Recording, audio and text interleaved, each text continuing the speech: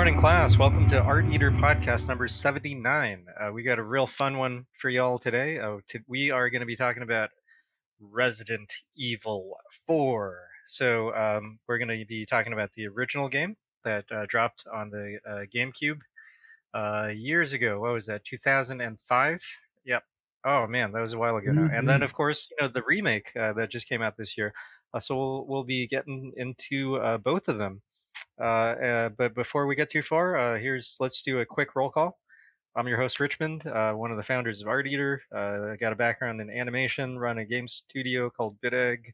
I love making games, and I love talking about games with my best buds here every weekend. Shawn? Hey, I'm Shawn. I'm usually here. Edit the podcast. Used to work with Richmond Games back in the day. Heck And yeah. then, yeah. Then worked in some startups. Then I worked at Blizzard Entertainment for a while, 5 years. And then now I'm at NZXT. We make PC gaming hardware. And yeah, I'm a UX guy, UX director, UI guy. We'll talk about branding and color theory and stuff as well. So yeah, just like talking about games and retweeting cool art. Hey everybody, this is James Stanley. I am the resident fighting game expert at Art Eater, arguably at the office of BitEgg, where I currently work with Richmond as a business operations manager. I am super excited to be here today because we're going to talk about the Beyonce of male video game protagonist, Leon S. Kennedy, in a wonderful game called Resident Evil 4. So I am super excited if you can't tell. So I'm ready to get into it. All right, let's get into it. So I think originally we were going to talk about the remake, but really you can't talk about the remake without talking about the original. Yep. And then it dawned on me, like, man, that is a big topic, because the original game was a big deal. Oh my god! Like, I think it's inarguably one of the most influential games of the last 20 years. It set a standard for 3D action games. Its DNA is still in pretty much everything, right? So, just some quick context before I let you guys just totally effuse about the game. Just as a quick context for the listeners. So, Resident Evil 4 originally came out on the GameCube in 2005, and it was directed by Shinji Mikami. A longtime director of the various Resident Evil games, Dino Crisis, just one of the core people at Capcom. And Resident Evil 4. I mean, the first three games were already like a smash hit. Just some of the best selling games ever. Redefined survival horror. It became Capcom's biggest franchise at the time, surpassing Street Fighter. And then Part 4 was pretty unusual because number one, it was originally a GameCube exclusive, and the GameCube at the time didn't have that many exclusives outside of first party stuff. And then it later came out on PS2, but at the time everyone thought it was just going to be a GameCube exclusive. And the other big deal about it was such a break from the series, and it is a lot of people see it as the point where it turned more into an action game than a pure horror game, which we'll get into. But gosh, this game was a revelation at the time, and I recall the director of Gears of War, Cliffy B. He said 100% in interviews. He said Resident Evil 4 was the core inspiration for the gameplay for the Gears of War franchise, with the just the focus on just real heavy feeling movement, real visceral gameplay. Just the presentation, the way the camera works, just the physicality of it. So let's get into it, man. Yeah, I mean, you remember that part you just said. You could argue that. You couldn't just argue, but like, yeah, Dead Space, Last of Us. I mean, basically invented what is the current modern over-the-shoulder third-person action game. Yeah. Yeah. So, okay, do you remember where you were when you first played this, or when you heard of it? I know, James, you followed the development of this game very closely, right? Oh, man. So, like, what was weird, right, was that I remember a lot of people talking about Resident Evil 4, like, you know, coming out, and like, it was going to be on GameCube. And my first thought was, I don't have the GameCube, so whatever. Like, I'll see what's going on with it. Because one of the fun facts about me is I didn't play Resident Evil in order. Resident Evil 4 was ironically the first game that I played. Then I retroactively went back and played through like 1, 2, and 3. So at the time, like I Oh was wow. deep into like fighting games, and I was playing tournaments and stuff. So like video games or like other genres, like they existed, and I dabbled in them. But it was like I was so focused on like what I was doing competitively that I didn't really like get a chance to really play Resident Evil 4 right away. But what happened was my girlfriend at the time was very much into Resident Evil, specifically Resident Evil 4. They were really curious about it, and they ended up getting the game, and they like fell in love with it. And just out of periphery, I would see the game, and I was like, "This is not what I expected at all." Um, and it's really cool. Like I was just like, man, like Leon almost looks like he could be in a fighting game. Like, what is this? And I didn't play it yet. And then one day, like years later, probably like 4 or 5 years later, like I was like, you know what? I'm just gonna go buy this game because it came out on the PlayStation 2 at the time. Mm, Like that was one of the okay. ports that came out to the GameCube. So I said, you know what? I'm gonna give this game a shot. And I remember because this was around the time that like arcades were kind of dying.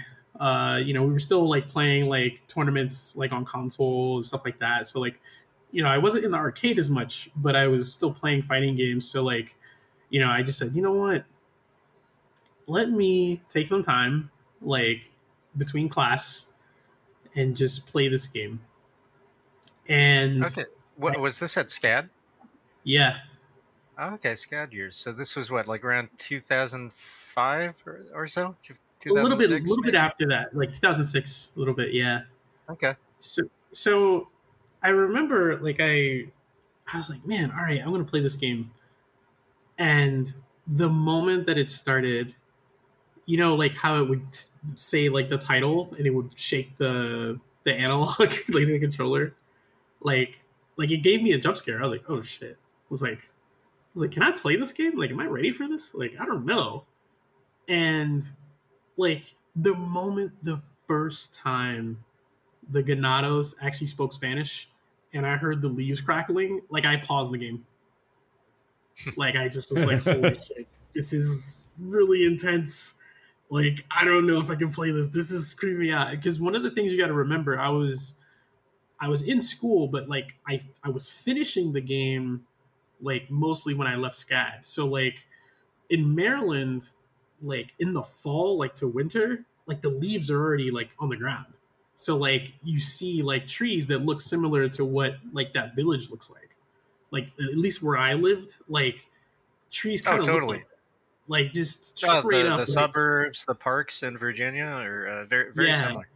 Yeah. So it kind of hit Or close sorry, to Maryland. home. Yeah. I mean the DMV, they're Yeah, all close linked. enough. Close East enough. Coast, tri-state Yeah. area. Yeah.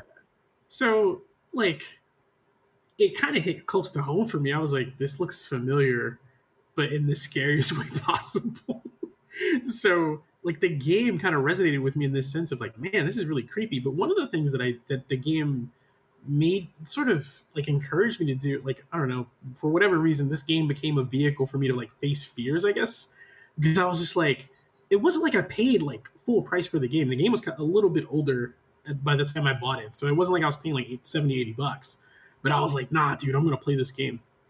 And like, man, like I just remember like one, this is another thing that people don't talk about enough is the graphics in this game for the GameCube were already insane. Mm, Like yeah. that game was a big deal visually because like at the time, like It was the best looking 3D game Capcom had out. One of the, I guess, I don't know. I feel like it was the best 3D game, best looking 3D game that Capcom had out at the time, and it was on the GameCube. And I remember people being really concerned about the port for PS2. And to be honest, the PS2 version does look really good, but it does not look as good as the GameCube version. Um, but it looks really good. And I just remember just being like, holy shit, man. You know that moment everybody has where they're like, graphics can't get better than this? Resident Evil 4 was that for me. Like, I was just like, Yeah. nothing is going to beat this. Like, Leon's design, like, it's, man, like, I still think to this day, it's like probably one of the like greatest achievements for like 3D. Uh, because he's like a 3D Bishonen character without it looking uncanny valley or weird. Like he's like a fully volumetric 3D model, but he looks like he could be a KOF character. Like he just has this cool vibe to him, and it's just like man. And then you look at like the Ganados, you look at like all the enemies and stuff. Like it was a really well detailed game. Um, but like yeah, like I remember playing this game, and it was like the craziest experience in my life because I was terrified of the game, but I couldn't get pulled away. Like it drew me in like every time I played it for hours. Like and it was crazy because it starts out like super scary and you're just like, oh my god, this is really intense. And then it's like that Capcom like charm kicks right in and you're just like, nah man, I want to see the rest of this game. This game is too cool. So that was like my introduction to like Resident Evil, like when I first played it. Like it just really made a huge impression on me. Like what about you guys? Like where were you at in life when you first played Resident Evil 4? Oh man, for me, I was actually it was the summer. I was in China. It was Oh I wow. think it was 2005. I was visiting a game studio, um, and or maybe I remember the game had just come out, and they had a copy of it in in their their rest area, and I just remember going through the first couple of minutes and just it was mind blowing. Like it was the GameCube version, um, and Oh man. I thought that was like just the best looking 3D game at the time, or well, one of the best. I mean, yeah, there were a lot of beautiful PS2 games too, but like that thing maxed out the GameCube. Subtle things like how Leon's hair moved and how like Yeah. the environments just felt really full. They felt really convincing. I mean, because Yeah. at the time the standard for games was still very gamey, for lack of a better word, right? Like you most games had like pretty repetitive elements, which I don't mind at all. Like I love that stuff. But Yeah. then you had games like Metroid Prime and Resident Evil 4, which like kind of broke away from like the grid. You stopped noticing like repeating elements. It just looked like just a continuous world, and just the art direction in RE4. Like you said, like it felt like you were actually in the woods, right? It didn't Yeah. feel like video game woods. Didn't even feel like a movie. It just felt like, oh no, like that's what it feels like to roam around outside.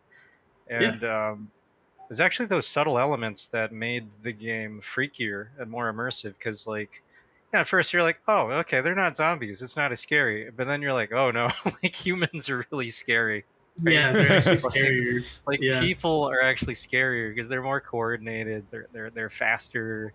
They can They use Yeah. they they weapons. they can use weapons. You know, they sound kind of Yeah. racist. Like they're coming Well, after you, right? that's yeah. Well, the other thing too, right, is that like they because they have faces, right? Like faces that we recognize in terms of like iconography of like emotion. There's this Yeah, yeah, idea, like intuitively, that you feel like you could possibly reason with them, but then when you see these cold stares, you're yeah, like, this is beyond reason. Like, I either have to kill them or they're going to kill me. And then it's like the ambient music that would kick in when they would, say, I can't stand. Like, like it would yeah. just, it felt like you were being chased. You're, Yes, like you're sitting in your house comfortably, but yet you feel like you're being chased. Um, And not by like a video game, right? Not by like a program, that put no, a target on it. No, it was like you came to the wrong neighborhood, boy. You're like, oh yes, god, like yes, I gotta get out of yes. here. It felt. It didn't just feel scary. It felt unsafe. Like it Unsafe. just, That's a good way to put it. Yeah, yeah, it felt like, oh my god, I really shouldn't be here, and now I'm yeah. being reminded why I shouldn't be here. But yeah, but I want to say on top of that though, it balanced it out with how fun it was, because Yes, the controls were really good. Before this, yeah, Resident Evil still had the tank controls. So actually, I remember that being a big controversy, right? At the time, yeah, people were already having the arguments like, oh well, with the free movement, it's not as scary, and it's like, no, it's still scary, but then it's also like, but now it's like, oh, I can like shoot this guy in the knee and slow him down, and then I remember this was one of the first games to have just sort of an all-purpose, context-sensitive action button, and they nailed it. Like it yes, was so perfect. It was the yes, perfect answer. Like everyone was doing QTEs, but this was just like press the button at the right time, and it'll do exactly what you want it to do. And I remember that Zen moment when like I got a prompt and instantly I didn't even hesitate. I pressed it, kicked one of the Ganados, like he threw a tripwire, and then he exploded. And I was like, "This game yes, rules!" Like, yes. it was Oh Okay. like, yeah, the kick. Yeah. oh So my so so god, we gotta talk about that for a second, because I had a very interesting experience with this game in terms of how I interacted with Ganados. Right. So I was batshit terrified, like the first time that I heard one of them talk, and like the first kill that I made. Like, you got to remember, this is the first time I'm playing this game, so I'm playing this game off of like truly like my emotional reaction, right? hmm. So like the moment that I killed like because I think there's like the two or three of them when you first like get to the house, and like the moment I killed the last one, I literally was so terrified that I emptied the clip in his face. Like Oh, not because like I needed to do it, but I needed to do it. Like I was so terrified that I just boom, boom, boom, boom, boom, boom, and I was just like, oh my god. But it was like, I like this game, but God, this scares the shit out of me. And of course, I realized I fucked up, right? So I like restarted the save. I was like, I need these bullets. Like I can't. But then I shot one of them in the knees, and I realized, oh shit, there's a melee prompt here, and then that changed the whole dynamic for like how I felt playing it. It's not that I didn't feel scared anymore. I still was terrified, but I was like, I have options. And I was yeah, like, I don't think I've ever felt this way in a horror, any sort of horror based game that I had ever like seen. I was like, wow, this is really like interesting, right? Because again, like I felt empowered, but I still felt terrified. Um, and I think that's the synergy, the balance that I liked about RE4 with the little bit of like comedy that would show up like later on that I didn't know about yet, right? Like it was just, man, I have options. I'm not dead already. You know what I mean? Like I felt like I was like, okay, I yeah, can fight through this. yeah, yeah. What about you, Sean? Um, I'm trying to remember exactly when I played it first. I can tell you for sure that I played it on PS2 as well. I didn't have a Oh, okay. GameCube. My friends had GameCubes, but I don't think I saw it on GameCube until much later. Although even when I saw it much later, I recognized how good it looked. It actually like GameCube and like I don't know Dreamcast kind of exist in the same place for me, where like the way that they texture things and the way that the models look, they just feel smoother to me. Yeah, I know what you mean. Yeah, I don't know how to describe it. I feel like it's very prevalent in like Sonic games on like Dreamcast to explain the effect I had. I having since compared them, I can tell you that there's definitely like a yeah, there's just like a smoothness to Nintendo consoles. Even though I know Dreamcast isn't one, but I mean that era especially and versus like PS2 is a bit more blocky. I think they had more polygon support. I'm not sure, more a little bit more texture depth. I don't know. But anyway, 2005, I was in Seattle, I think, working on Greg Hastings. So, Oh, for a Greg Hastings while, tournament paintball. yes, that's I forgot correct. about that. Oh man. Oh wow. Yeah. So this was like I think this was right before we were going to SCAD. Like, I don't think I was in school yet.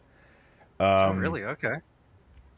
Well, and then, so I was playing a lot of games at the time because kind of how I got into the opportunity with Greg Hastings was I was doing a lot of work with game battles.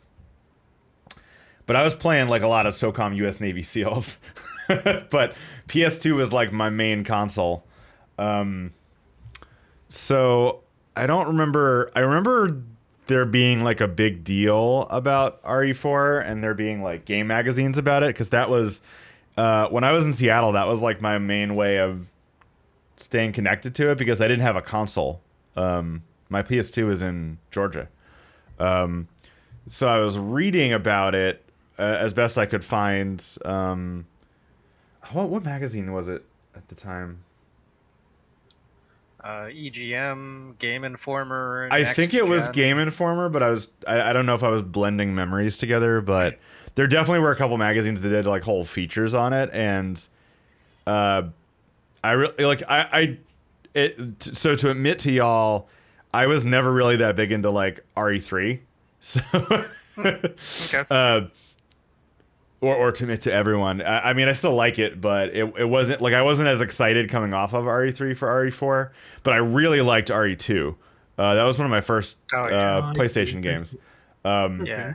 And also, I even remember that the games like that used to have like the double case for PlayStation. Yes. Yes. Mm-hmm. Yes. And I don't know, for some reason, double case games for me was like the signifier that it was some good shit.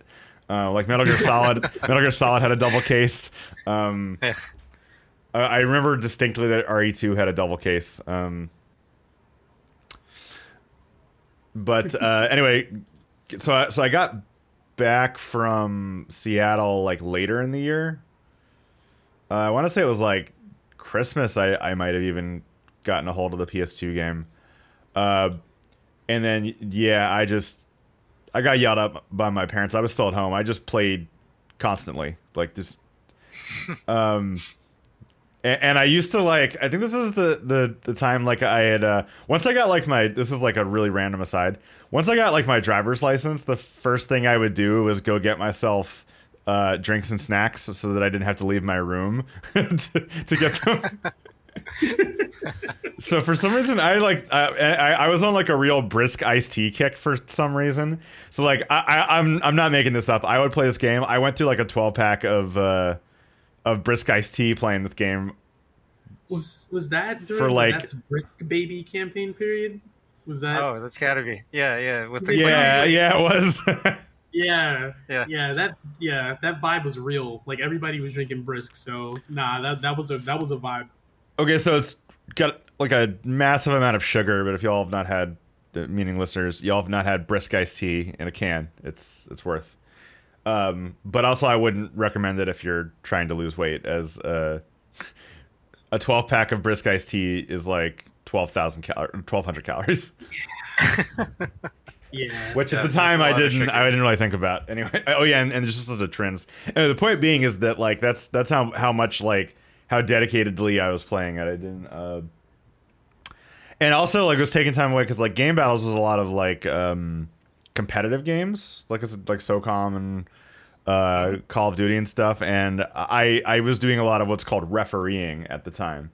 And I was like shirking my ref duties, not shirking, but like I just wasn't able to get on and do like admin and stuff like that. And they were like, "Oh, aren't you gonna get on whatever?" And I was like, "No, I gotta go. I gotta get back. So gotta get back to the game. Sorry." But no, I don't really get scared from horror games, but I had similar experiences to James in that like I had very poor resource usage because I got freaked out many times. yes. And like there was no conserving ammo. There was and I don't know why I distinctly remember the village section of the game because I there's like a bunch of stuff in the game that you don't expect. Like there was one where that section happened, and then like I was like, oh, this isn't bad. I can like shoot people, whatever. And then you start getting like overwhelmed. But then you can like go up into buildings and stuff in that section. Yes.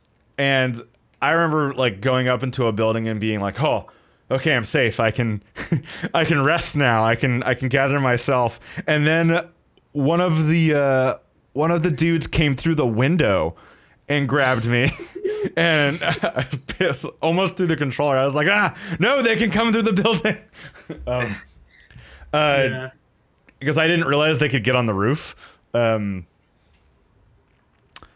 So I don't know. That was kind of I remember just like you don't really ever feel safe. I think also I was just excited to be playing Leon again because again, big fan of RE2, not as much of a fan of RE3. Yeah. Yeah. But and also I do remember thinking that it looked really good. A bit brown. I was like, but I kind of like in my mind that was just what Resident Evil games looked like. In terms of Yeah. it gets more colorful as the game goes on, but like initially like what it looks like in the woods, like it felt like Silent Hill-ish as well. It felt intentional. I just real quick, don't you guys feel like Silent Hill must have been an influence on how they did the faces in Oh RE4? I yeah. feel like they must have felt like we got to step up, right? Because That's I mean, I love the first three. They look great, but the in-game models aren't like super memorable. You remember the monsters, you remember the mansion, you remember the one guy that kind of looked like a decapitated Michael Jordan in the first one, yes. right? But Yes. but RE4, it was like, oh wow, like Leon is, like suddenly, like you said, he's like a living manga character, right? Yeah. You know, like suddenly, it's not like he looks photoreal or anything, but he feels like No. a distinct person. And Yeah. I thought the game did such a good job balancing that, balancing the iconography where it's still, comic booky, larger than life, but Yes. every character looks like an individual, like distinct human being too, right? Yeah. There was a certain larger than life aspect to the way that designs were like I guess visually absorbed, at least for me. Like it wasn't just oh it's just some dude. It's like no, that's Leon. You know, Yeah, like it was very pronounced. It was very confident and just visually arresting. Like I was just like man, this guy looks really fucking cool. Like like from RE2 to 4, he had a fucking glow up, dude. Like it was just like man, like you Oh yeah, look yeah, cooler. they made him yeah. way cooler. He Yeah. he turned into Mark of the Wolves, Terry Bogard. That's what happened. Yes. Actually, when you talk about the faces, I remember now that I was really blown away by the. It's not called this, but I'm gonna call it this because you know why. The codec that he talks Listen, on. we know exactly what you're talking about, man. Yeah, It's it's fine. not that's not what it's called in RE4, but that's what it is. I'm sorry. But the faces look really good in the codec. Like you can really see the Yeah. detail and stuff like that. And like to your point, like you think about like back to like Metal Gears, like which is PlayStation 1, but they didn't have like geometry on their face. Whereas No. like these are very well modeled. Like they're stylish. Yeah. Like and like this is starting to get into the era where okay, so remember there was an era, right?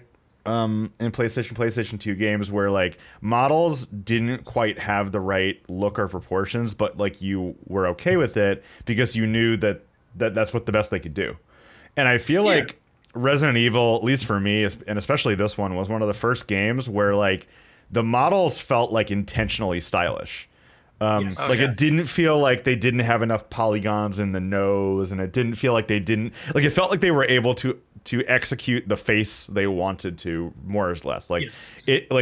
nothing about them felt wrong, or it felt like wrongness because of limitations. I don't know if I'm explaining myself Yeah. well. Oh no, Yeah. it didn't feel limited. You didn't feel like they were hobbled in any way. You never felt like, oh well, he's designed like that because of limits. It's like no, like his hair moves, his eyes have depth. He has like eyelid folds. Like he's got all Yeah. these very intentional details, but it's not just there like to fetishistically recreate reality. It's like no, like these are details that make him feel more distinct. Yeah. Well, I remember stuff like when he's talking to Hunnigan at the beginning, she has like glasses that are modeled in 3D, and she has like a headset, and the headset is separate. Mm. The model is separate from her Yeah. face. Yeah. Yeah. And like I said, when I go back to like how like Silent Hill and Metal Gears were, which was some of my favorite games of the time, even though those are PlayStation 1 games, I still distinctly, like, even though I love those games, remember being like, this is flat geometry with a texture on it. And this one, I was like, what? They modeled those glasses? Like the zipper on Leon's jacket is modeled. It's a piece of geometry. So worth being aware, like, so 2005, this is about when I was working on the Greg Hastings mobile game, so I was very well aware of limited geometry because I was starting to work on basically, this was first when I was first working on the Greg Hastings on the mobile on Razer, like in the Duke Nukem engine, prior to me and Richmond and friends like actually working on a much more like high powered mobile games. But like, so I was so it was, I remember like being very impressed by how the game was constructed, but it's because I was like very well aware of it. I was aware of like what it was like to work with no polygons. So Oh, Sean, I mean, we Right. were making characters that had to be like less than 256 triangles, you know? all right, a quick aside for everybody. Okay, so one of the most, I don't know if this was Robin or Charlie's thing, Richmond. One of the things that I'm still to this day proud of. So we did for everyone. Worked on a mobile game for Guitar Hero. You might know what I'm going to talk about, Richmond. But I'm super proud of Yeah. it. So like, Oh, no, so I still remember. in the game there was like a 3D model of the Guitar Hero character that had to like strum a guitar, right? But we're talking about like, to Richmond's point, it wasn't like the amount of polygons, it was the amount of triangles that you could have. But it also, we found out that even the amount of bones that the rig could have was like not enough for a T-pose or something. And I'm trying to Yeah, remember it who. wasn't. It It was Robin. was Robin? Robin Okay, yeah. Holstein. Very, very good animator. So he came up with this crazy idea because we had limited bones on the rig where like literally he didn't rig their legs at all. He rigged a bone into like a V pose where it met like at their waist, and then the guitar itself had a bone. So basically, when they would strum their hand, it would move back and forth because like you didn't need the leg. I don't know if I'm explaining it well, but like it was a very creative way to get more animation out of a very limited set of polygons and bones in the rig. Yeah, I think we had to use less than 12 bones, and I mean, if you just have like arms and feet, that's already like 12 normally. And that's not counting the head and the body. So we had to get really creative back then. Yeah. Yeah. Good but times. but but but yeah. Anyway, the point being is that like, granted, we were working on phone games, which is why they were so limited. But this is a time, pre-iPhone. yeah, pre-iPhone, hardcore mobile, as I call it. Wow. But the point being is that around this time, like around 2005 to like 2009, which is 2005 was obviously we were in school and whatnot, and 2009 was after school. But like to me, like the 3D models that were in Resident Evil were like mind-blowingly good. This is the point. Oh, they are. I Yeah. I feel like they still are. I'm watching a replay of the GameCube version, and I think it still looks great. To me, this is I appreciate like super detailed, super high fidelity games, but like to me, this is like this is good enough, right? Because like you said, Yeah. this is enough power to render every detail that actually matters, that you'll actually notice, you know. Well, like I And said, then it feels stylishly intentional. Like when you look at yes, the and that's something that I will say that I feel like happened much faster with Japanese games than it did with other regions. Like Japanese like understanding of stylization just for whatever reason feels like it happens earlier in games, and I just mean that like independent of the limitations of the platform.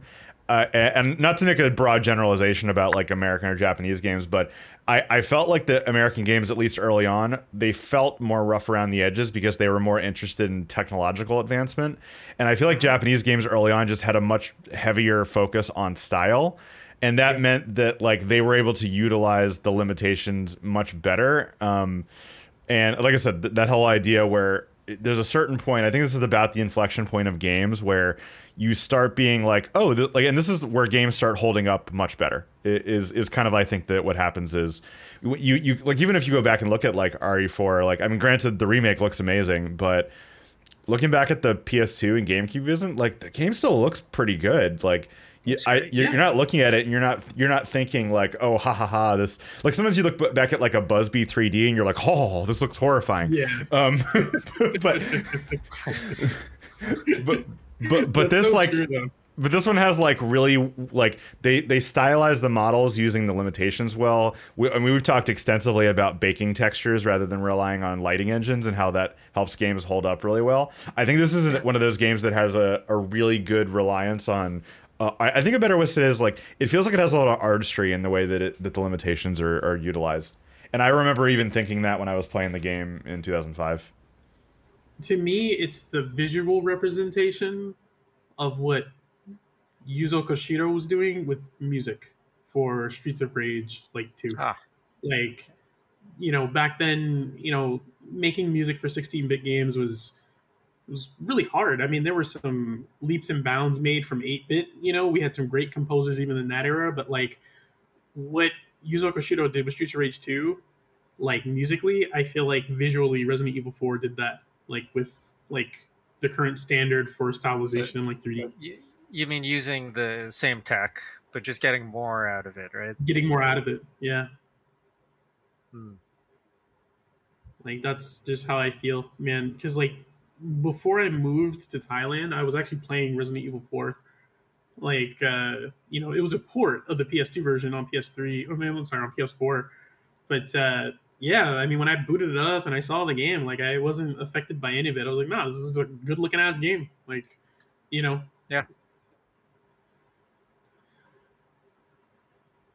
Yeah. This game. I want to say that didn't God of War come out in 2005 as well? I feel like that was around the time that like after that, maybe 2006 or I don't know. Well, the reason I mentioned that is I was trying to remember what my like I don't know gaming diet was around that time. Besides that, 2005. 2005 was a big year because Shadow of the Colossus also came out that year. Right. Yeah. So PlayStation 2 was riding high. And well, this is a topic for an entirely other time, but like Ace Combat 2, I believe, also came out. I don't know if it was 2000. I think that was 2004 actually. Yeah. Or so, not Ace Combat 2, Ace Combat 4, I think. The one that came out with what was on the PS2. Like remember this is another side random tangent.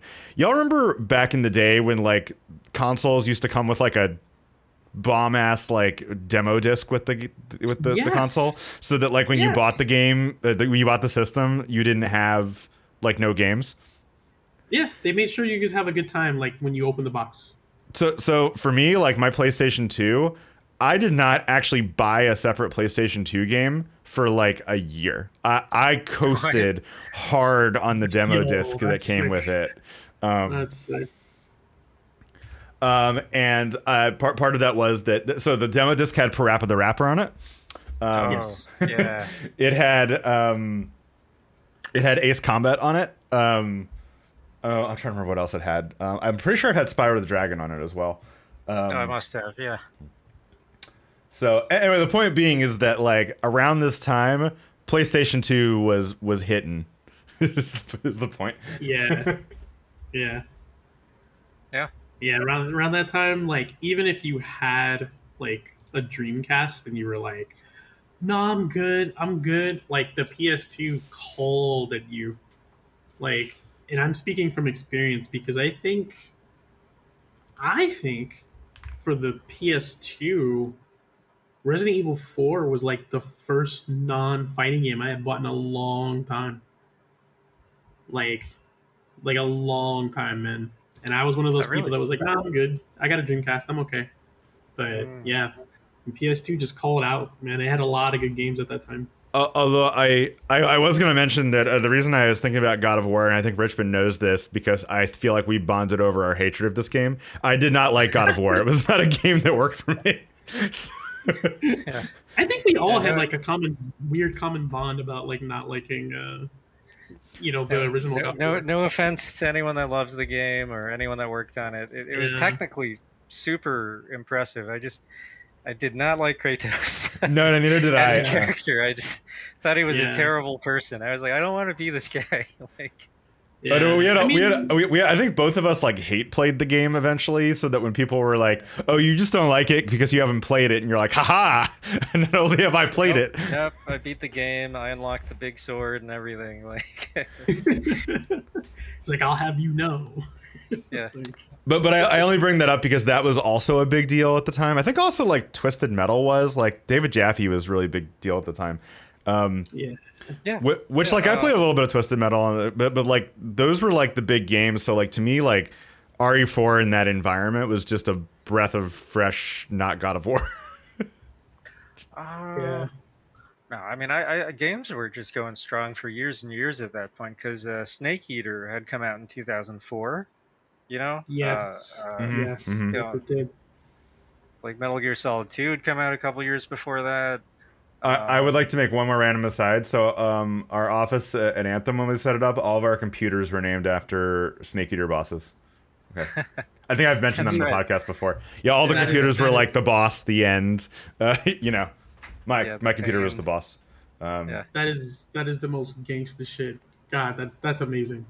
So you like you'd go That on, is you'd get on our internal network, and you just see a bunch of Metal Gear boss names. yeah, that is so sick. yeah. That's awesome. But yes, yes. All that is to say that I think games were super exciting in 2005. You know, it was just year after year of like technological leaps and also like Yes. artistic evolution, and then Yeah. RE4 still was really impressive. It still felt fresh in a time where like there's just so much innovation year on year, like since the 80s, right? Like, um, Yeah. yeah, the game still managed to stand out. Uh, and really, like, look up a video of the GameCube version. It still holds up. Still looks really good. Yeah. It still looks awesome. Like, Yeah, yeah. just Like, great doesn't art matter. direction. Yes. Oh my God. That's another amazing aspect to this game is just it's like a culmination of a lot of knowledge and experience, and there are things that are just amazing in this game. I have one particular moment that I want to talk about, but I want to I was gonna, ask but before everybody we get else. into the game itself, I just wanted to ask. I figured Rich might know this.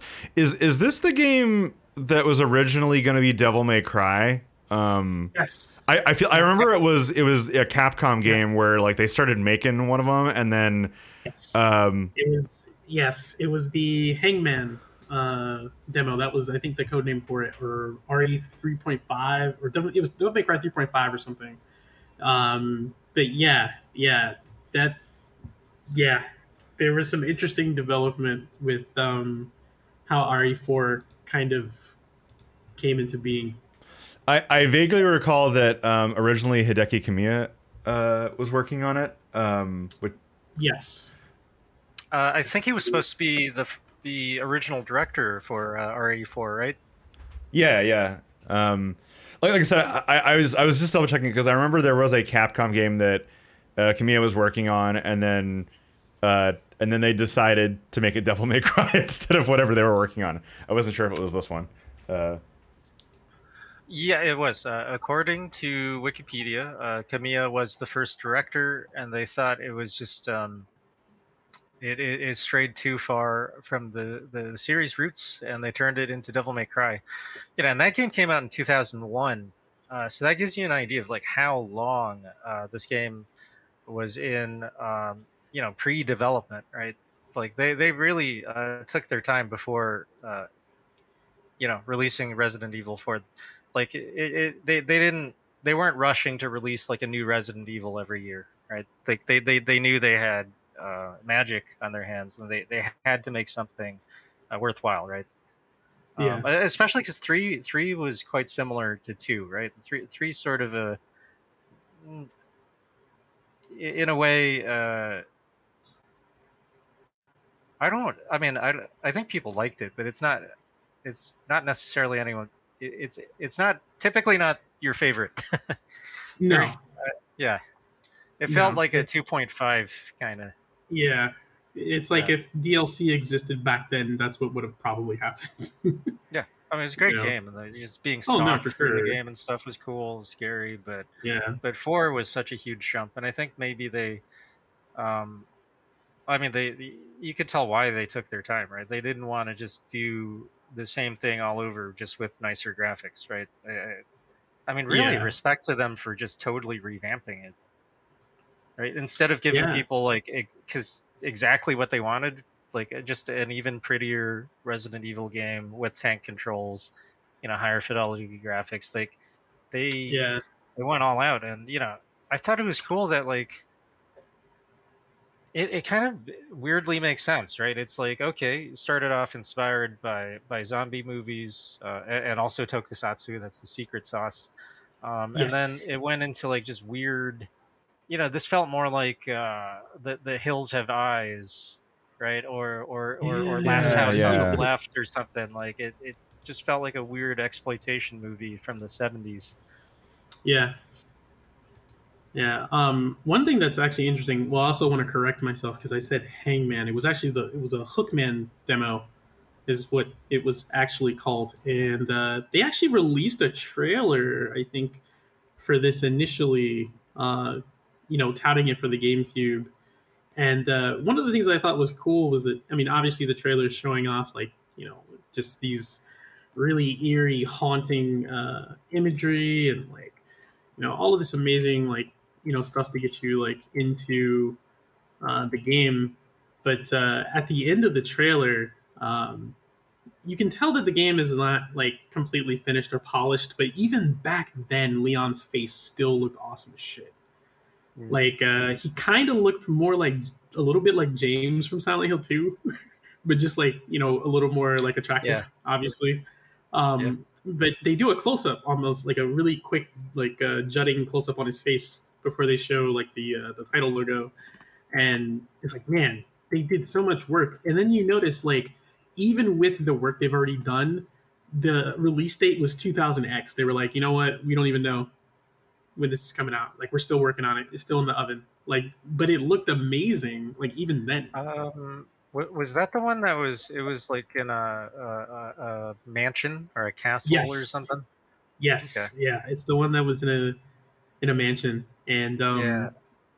like I there's an effect actually that I really wish was in like the newer like the game like 4, where like I think he gets hit by like a ghost, and there's this like sort of negative effect that happens like to emphasize the impact of him being attacked, and it's just like, holy shit, dude, like this is already creepy from the start, man. This is great. But it just gave an idea of how much importance Capcom put on this title and like the work they put into it. Like they did not want to half-ass it. They really wanted to make something great, and Yeah.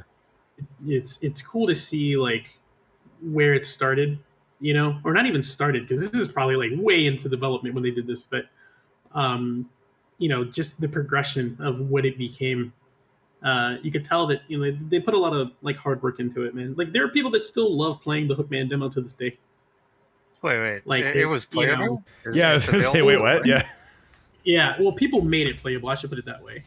Like, Eh? like I think you can like walk through it, I guess, or something. I've seen videos on YouTube, but I don't know if people are actually Did like hitting were they buttons or able to like anything. dump the ROM of it, or did I someone think like so. remake it Let me from the? see if because there's like a lot of extensive footage of the Hookman beta on YouTube.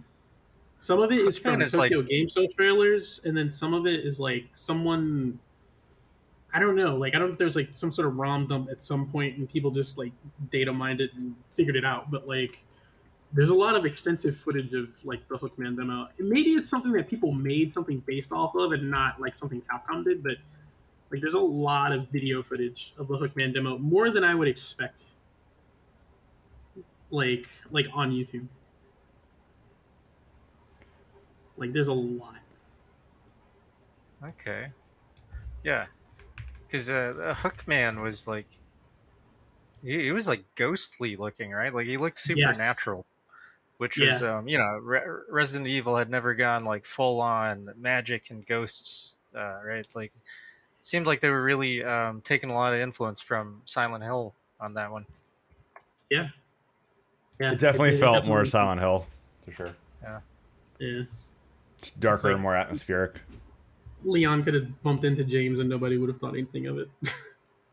Okay. I see. If you go to archive.org, you can find a Resident Evil 3.5 demo for PC. Um, oh my God! So that's the demo that was shown at E3 in 2003. So yeah, someone apparently it was dumped. That's Yeah. incredible. I'd never heard of this. Yeah. Like Wow. there's tons Oh like wait, wait, people wait, have wait, been. wait. Oh no, no, no, no, no. Sorry, sorry. Shigu Works is a company. They recreated a game inspired by the demo. Oh, I Okay, so no, see. no. So no one they never dumped the demo. Someone created a new original demo inspired by the E3 footage. Oh, I Yeah, see. I so see. I that's what see. happened. That's cool though. Okay. The dedication. Yeah. That's great. Yeah. Yeah. Uh, People oh, and just wanted to like, experience it. yeah. I just want to. I feel like we did not state the obvious yet. Obviously, Texas Chainsaw Massacre was like a Oh, dude. huge Yeah. influence on Resident Evil 4. Uh, yeah, Yes. with the most iconic enemy in the game, and also just the whole like, oh, you're in the countryside. If anything happens, no one will ever know. And like Yes. the Yes. suspicious locals, right? Yeah, Yeah. Yeah. Yeah. That vibe is very real with RE4. yeah. Um, man, are we gonna talk about the Chainsaw Man now, or are we gonna? Oh, of course, we gotta Oh, talk about Yeah. the chainsaw. real quick, I will say, looking at a video of this like fan made demo, it looks awesome. Yeah. Yeah. It looks really cool. Um, And it's like like a combination of third person and like pull out camera angles that yes, the RE4 would have old had. bitmap background style. Yeah. Yeah, yeah. It's like sort of a Yeah. combo of third person and tank controls. It's actually pretty interesting. Um, Hmm. I was not I was not ready for how convincing this is when I pulled up the Yeah. video. Yeah. What did they Yeah. make It's great. this Yeah. on? Yeah. The Madman demo. Yeah. That shit's really. Yeah. Hey Oh guys. shoot. Sorry. But like anyway, sorry. I just to clarify for when you're thinking like, oh, fan made demo, it looks pretty real. It looks like, I guess like Leon looks a little bit weird, but generally speaking, it looks pretty good.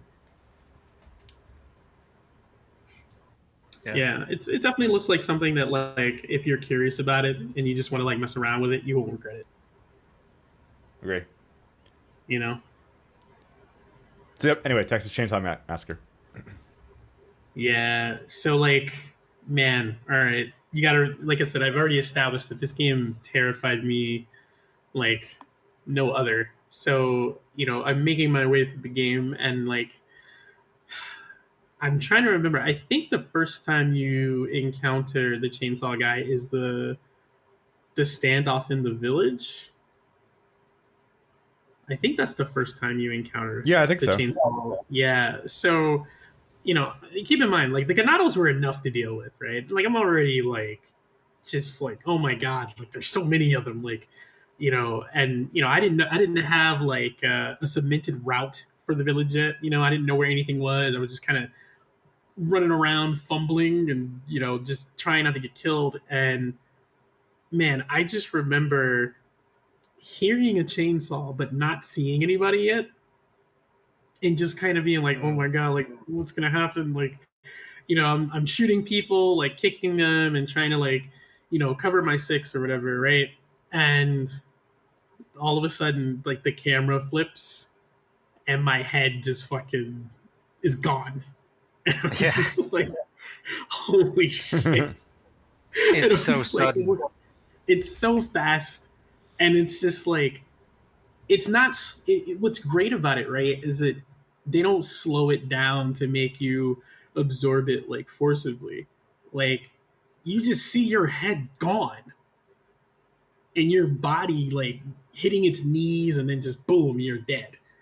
And everybody's still walking around. They're still doing that old Nintendo thing where you're dead, but they're still going through their animations. Like they're still walking around, which is even more like, Yeah, creepy. And then of course that awesome like chorus that almost sounds like it's saying "Amen" when you die, and you're just like, holy shit, I'm not ready for this game.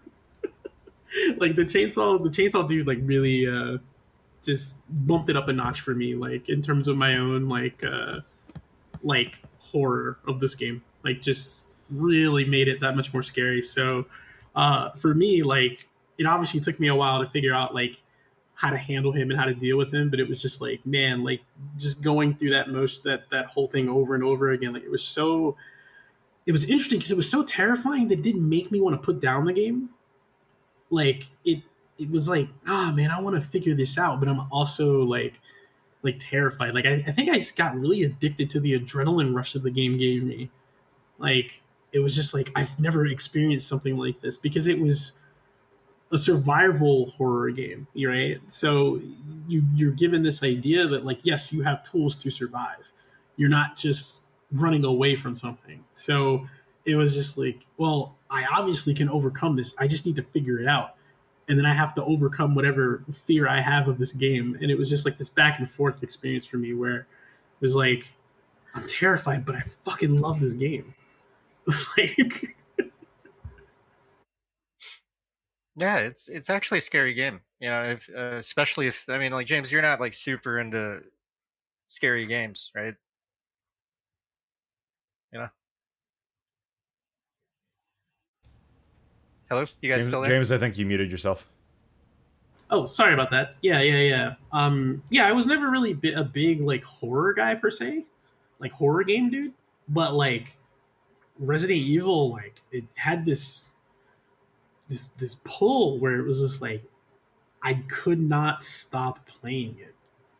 Like Yeah, it's regardless of that like whatever Capcom fear. polish, that Yeah, Capcom yeah, magic. yeah. Yeah, it's that Capcom magic, man. It was just like you just can't put it down, Like you're just like, nah, dude. Like I have to.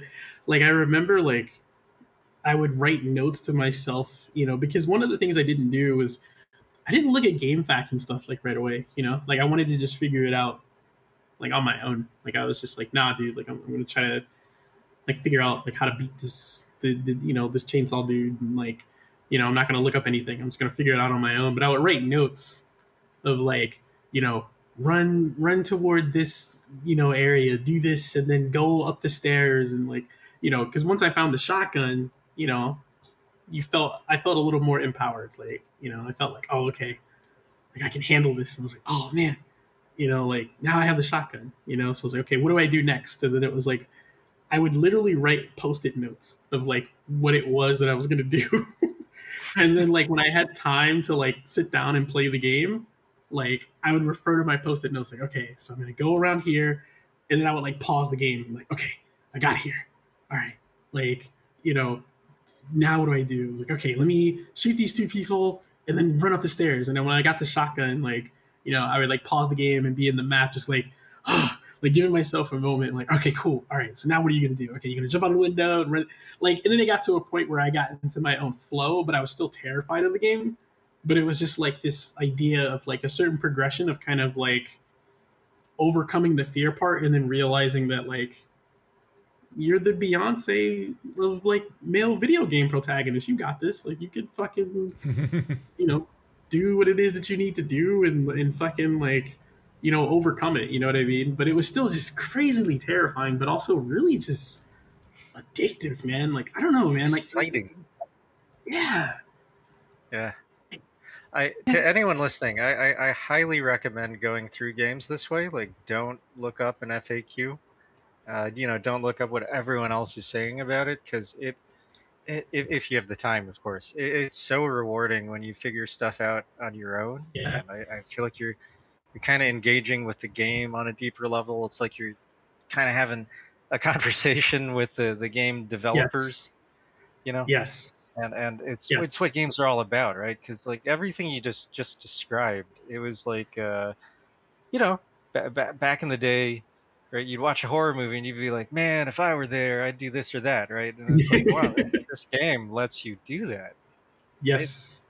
Yes. The game actually lets you put your money where your mouth is. Like it's it not was like, oh, it's you not prescriptive. It's not like lure Chainsaw Man to this spot and hit X and do this and that. It's like, no, like you got to figure it out for yourself. you got to figure And it out. the moment he gets within striking range on you, it's like boom, your head's gone. Yeah. It's yeah, And what's great about it though is like when you talk to other people who've played Resident Evil 4 and then you tell them how you did it and they're like, "Oh, I didn't know you could do that." Or like they're like, "Oh, I didn't know there was a shotgun upstairs." Like and then you realize that they had their own method that maybe took a little bit longer, but that's how they did it. So it was just like yeah, this idea of just like everybody's dealing with this horror in their own way, like based on like the tools that have to sort of empower yourself as the main character to like play the game. So it was like you would hear their account. It was almost like everybody had gotten stranded in this random village at one point in their life, and then like they're basically sharing stories with like each other, like, well, this is how I got through it, yeah, is instead of yeah, it being like, oh, well, if I was there, this I was like, nah, dude, well, we were there, and now like we have this sort of collective experience, man. And yeah, I feel like Resident Evil 4 like is a weird way for people to have like digital catharsis about facing fears, like in a general sense. Like if you can kind of embrace like the sort of empowerment the game allows you to have, right? Like you face the fears that the game has, right? So then it's like in within reason, like you can kind of face fears in your life and say, hey, like if I have within me what it is I need to do, like maybe I can face this particular fear. Obviously this is going to yeah, vary for people, but for me, like it felt like it was like a tool, like for me to sort of like face fears, and I think that's another reason why like I sort of like just powered through like playing RE4. yeah. Oh, absolutely. I mean, that's what video games are all about, right? It's the best ones make you dig deep and put your best foot Yeah. forward. And particularly Resident Evil 4, like I mean, it is so easy to take it for granted, right? People call it, kitschy, goofy, or whatever, but it brings all these elements together in a way that works. Because when you talk about having advanced combat mechanics in a horror game, a lot of times that really undermines it, right? Hmm. Sean, you'll remember when they started just forcing the Silent Hill spin-offs and sequels, and there was the one with I think you were like a trucker for the PSP, and it had like QTEs and stuff, and it just felt like you were playing God of War, right? Like, I we're, barely even remember that one. I think after the third one, I kind of just stopped. yeah, But yeah, right. there's a couple where there's one where you're like an ex-soldier. There's another one where you're a trucker. Yeah. Yeah. Like you do takedowns and stuff, and I mean, essentially, you're doing the same thing in Resident Evil, but one, you have that Capcom polish to it, where like the gameplay is very deep. And then on top of that, I think the tone and story of the game, which I think are very underrated, it makes that feel like a natural evolution. I think we talked about this in past podcasts. Like, one of the main writers on Resident Evil. I'm sorry, I can't remember his name right now. I'll look it up in a minute. But they had a like genuinely great script writer. He was a veteran of Japanese TV shows. He was a veteran on Howl at the Sun, like one of the top cop dramas, like prime time, big stars, mainstream, show for grown-ups, right? Classic show in Japan. And then he went on to do a lot of tokusatsu stuff, including like Kamen Rider Black and other like really timeless Oh, nice. classics. And then he was such a big fan of the first Resident Evil because he was like, "Oh my god, like this game's so immersive. It makes you really feel fear, and like like it's a cinematic game, right? It literally had cinematic angles back then. It wasn't like a full 3D game." He contacted Capcom and like asked them if he could work with them, and then he started writing. Resident Evil 2 is like leans more into the tokusatsu kind of vibe, right? Young hero Leon Kennedy gets in over his head. All the monsters in that are even crazier than the first one. uh yeah. Yeah, So anyways, I think being able to balance the variety of tonal shifts, like that's a really difficult thing to do. Like not everything can do that because some games, a lot of games, do it in a way that does undermine everything, right? Like people famously right now, everyone has been pooping on what is that Square Enix one, Forspoken.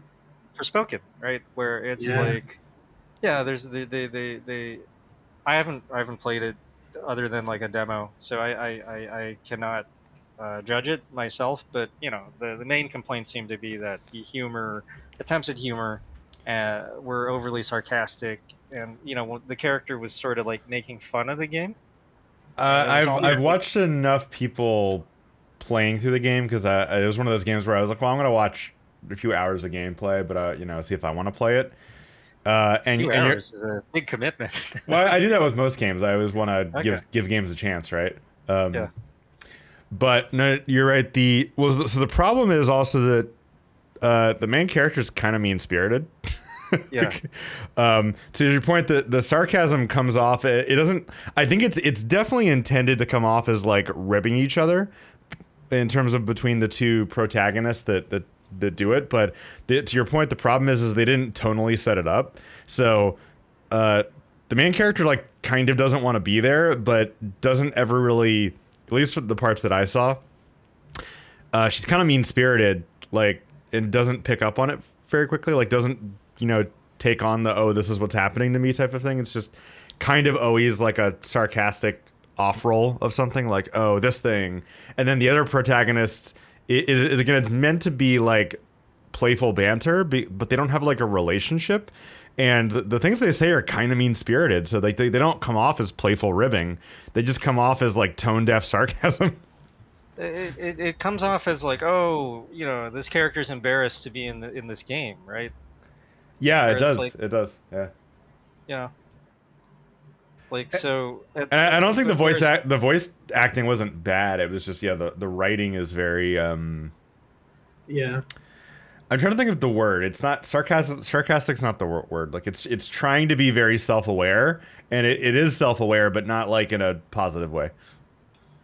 yeah. yeah, I think it leads the player down a road that doesn't make them happy with the experience in a way that you would connect with the character and go, oh, okay, this is cool. Like I jive with this character, right? Like Yeah, I think yeah. Actually, you know what it is. Not that every game like is trying to make you feel good, but that exactly what you said is like you're playing, or at least I was like watching the game, and like usually even if a game has serious content, you're enjoying it. And I feel like about like an hour, and I was kind of like, I'm not really enjoying watching this. Like it. But and I mean like it doesn't make me feel good that I'm playing this, or I'm good that I'm watching it. Like it feels yeah, awkward. Like it feels mean. It doesn't. To your point, it feels like they don't want to be here, and now I don't want to be here. yeah, Yeah. it's they're setting a tone, but it's not the right one.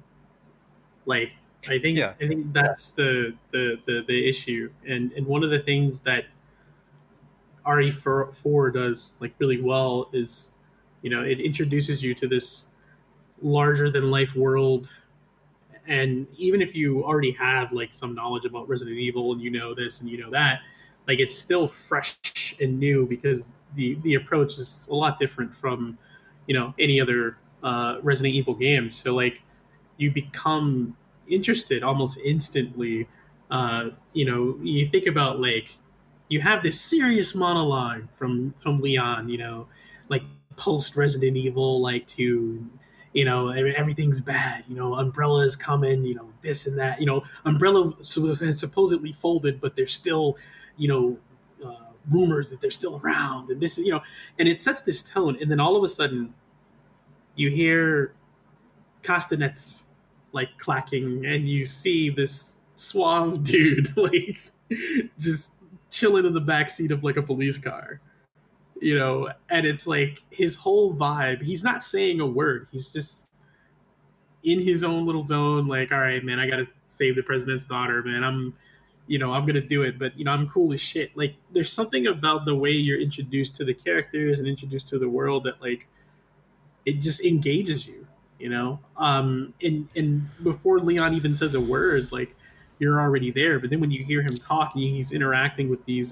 police officers, the police officers kind of represent more of like the layman that is competent, that should be able to save and solve these problems. But then you have Leon and his whole aura, he's not even saying anything, and you already are catching this vibe like this motherfucker is cool as shit. Like the music is like just, it's such a vibe where it's almost like, yeah, I've been through some shit, but like I'm okay, you know like I'm hot-blooded enough and cool enough that this is fine, and it sets like a precedent for you where you're like, you know what, yeah, yeah, this is I, okay. I wonder if part of that worked because they chose a character that you're familiar with. At least most people would be. You know Like, what, like that I might wonder if they'd be. be able to pull it off. It was just some character we had no idea who it was. Because like he's definitely cooler in this game than he is in RE2. Like, and granted that was intentional. Like he's just like a brand new cop in RE2, and now he's like a seasoned agent. But I Yeah. wonder if there's a continuity there that's helpful in you kind of picking up who he Uh, is very quickly. I think it definitely is because you still see shades of, the greenhorn coming through, right? Because he still Yeah. makes like really corny comments, and he's still not. There's a contrast between him and Ada, right? Like she's Yes. Mm-hmm. actually like super experienced in the field, and it's almost like Leon is. I mean, he's an all star, right? Like you said, he is the Beyonce of of video game protagonists, but he's still out to prove himself, right? and and it helps that you already played through one game with him, and now you're playing through like the second game where he's truly coming to his own. Yeah. Oh, by the way, the writer I was trying to think of, his name is. Give me 1 second. Noboru Sugimaru. Sorry, Noboru Sugimura, and he's a veteran live action TV writer in Japan. Right, so it's not as if he uh was only a games writer. He wrote on a very popular show called Taiyo no Hoero, which means Howl at the Sun. It ran for like 14 years. It's considered a classic. wow. You know, that's where Yusaku Matsuda got his start. That was his breakout role. That's the guy that inspired Spike from Cowboy Bebop. Yes. Yes. Yes. So Resident Evil had a really amazing writing pedigree. I mean, especially in the '90s, is way before today, where you have stuff like Last of Us getting adapted and getting awards, and Mario making like $1 billion. Um, Right. this was still like, at least in America, if you saw people playing a video game on a sitcom, it'd be like bleeps and bloops coming out of the TV, right? Yes. Even if they're holding Yes. like a PS2 controller. Um, Yep. but Capcom was working with like an award-winning writer that wrote like shows for grown-ups. But Yep. that's the pedigree that went into Resident Evil, and I think Resident Evil doesn't really come up very much in discussions of good game writing, like say Silent Hill does. But I think there No, no, is no. a real charm to the writing that's really underrated, right? Because I don't think. it would be such a big deal unless you cared about the characters on top of the cool gameplay and the scares and stuff. It's the characters, the story, you know, Wesker being such a great bad guy, Leon being like so cool but like kind of hokey at the same time. Um, like it's the characters that really like bring it together, right? Like Chris Redfield just being such a good dude, just such a bro, like Yeah, such a good bro throughout every yeah. game. It's like Yeah, he's a good bro.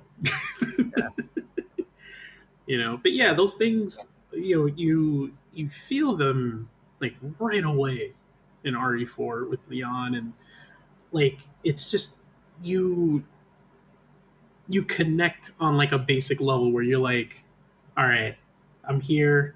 This is what's going on. We know why he's here, how he feels about being here, and it's like, all right, let's just get it done. Like when you get out of the car, you're like, I don't know.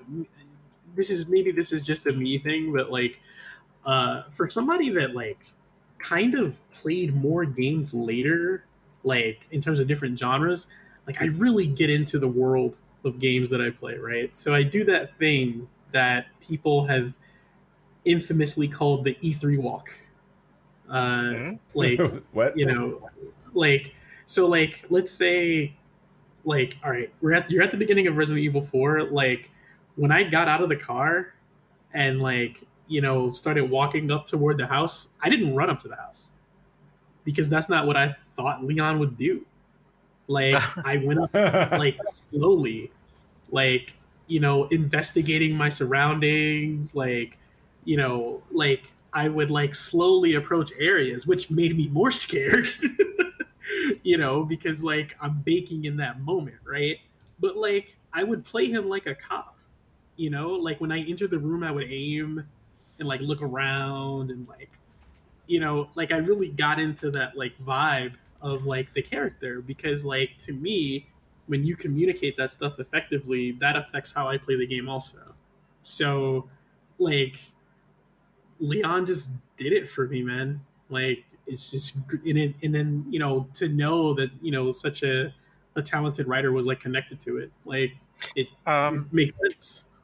yeah. So he didn't actually write part four. He actually passed away in 2005, the year Oh that part four came man. out, unfortunately.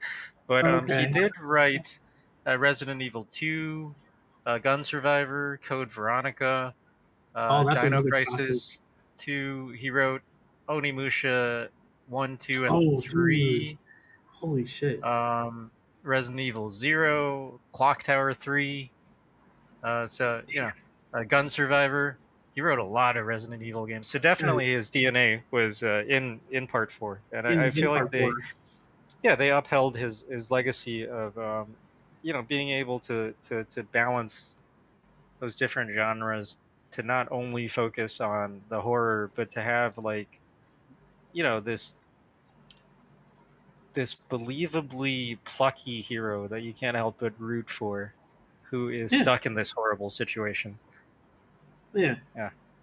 Like it never comes off as like, oh, this is some bullshit. Like it comes off like you just believe, like, yeah, he's very much like, yeah, yeah, I'm on it. I'll take care of this. And you just sort of you get into it, but it's also sort of like he's plucky, but like the moment that like shit gets real, like he's focused. Yeah. Like he's in that Well, moment. the game is cheesy at points and whatnot, but it takes itself seriously. Yeah. And I don't know why this made me think about it, but like something that I think is like interesting. I don't know, an interesting example of kind of like the level that RE4 takes itself seriously, but also doesn't.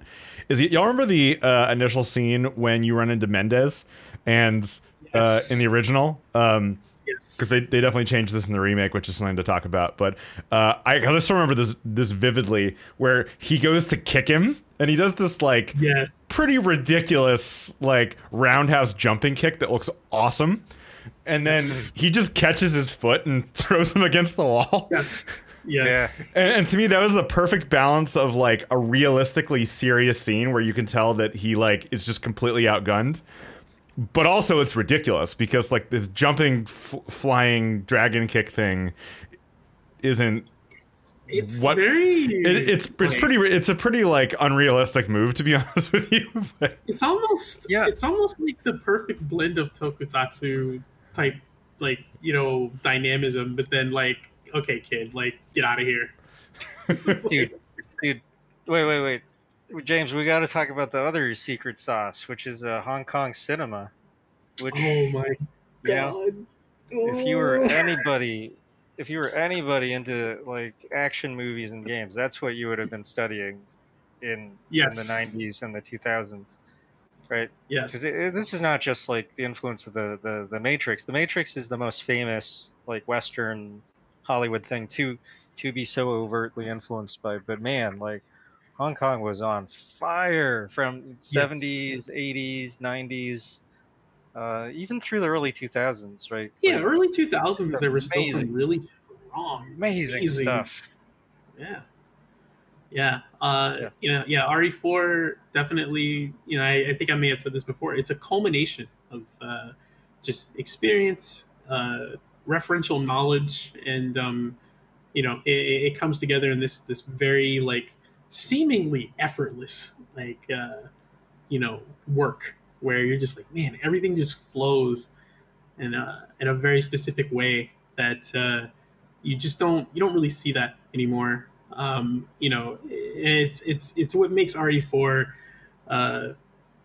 super special, because it takes like just the right amount of all these things while still being its own dish, so to speak.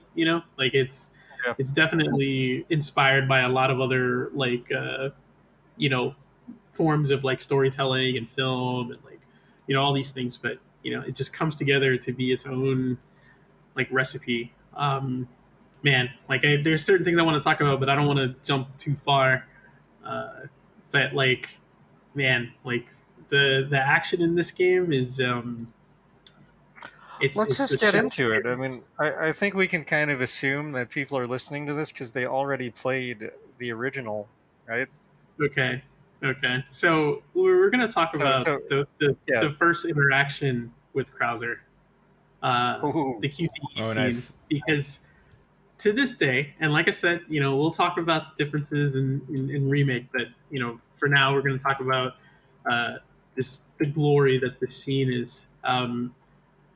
Every single thing about this, and you would think, right, like a QTE, like fight scene after like years and years of like games advancing to a point where you don't need QTEs, but like I can tell you right now, like going back and playing through that scene is still incredible to this day. It is still one of the most like amazing experiences in games that I have ever had. And I'm saying this having already gone through the remake version, that it is still good. It still stands up, man. Um, like I don't know how else to put this, but that scene feels like a combination of the best staging that you could probably get from like maybe a late 90s early 2000s anime, Hong Kong cinema, and early 90s like aesthetic feel of like action movies. Like for some reason that scene, the way that it starts, it makes me think of Universal Soldier with like Van Damme. Like Oh. there's something about Oh, like, dude. Yeah. Yeah. The industrial setting, right? The yeah, rustiness of everything. yeah, Yeah. like I felt like I was watching like an uncut, like deleted scene from Universal Soldier that Capcom somehow had something to do with.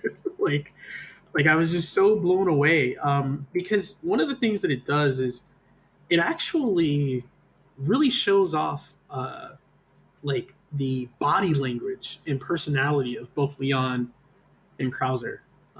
There's a point where like in the early conversations, like maybe the first like QTE, where like Krauser's like twirling his knife around and he's walking around Leon. and the way the camera leads, like with his body into the movement where you have to react to the QTE, like this stuff is like chef's kiss, man. Like you can't really just you can't just like say, oh, okay, we're just gonna make a scene and we're just gonna make it cool. Like there was a lot of heart and a lot of love that went into like every interaction, every nuanced movement from like, Krauser to like Leon, and like there was almost like another language going on, like a different level of communication between those two characters outside of what you're seeing and like hearing.